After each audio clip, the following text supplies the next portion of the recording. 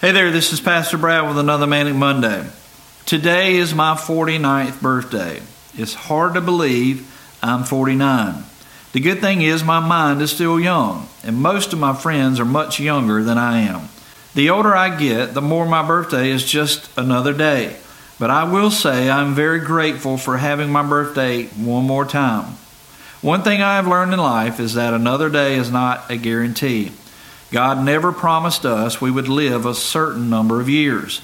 I know at 16 my life could have easily ended. So these years, in a way, have been just a bonus. It is lunchtime now, and I've already felt the love from social media and the personal text I have received.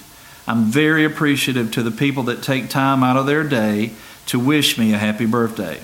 There's another thing I have realized in this life too, that when someone passes, life goes on for everyone else.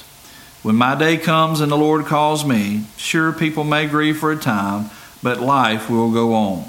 They may think of me from time to time, or I may even come up in a conversation, but for most, they will move on with their lives. All I can do and hope for is while I'm here to touch people's lives eternally and try to make a difference in their life. I only have so many days left here, and I intend to make the most of them. Are you making a difference in other people's life? Is it an eternal difference? Because truly that is the only thing that will really matter. Some days I feel like I'm making a difference, but other days I feel like I'm just wasting time. If God sees fit to give me one more day, I want to make the most of it for Him.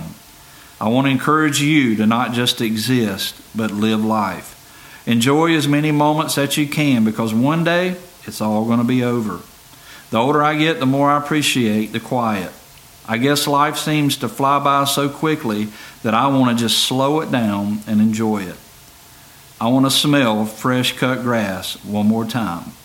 I want to hear the birds singing a melody one more time.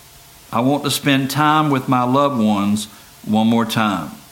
And I want to have an impact on someone's life for the cause of Christ one more time.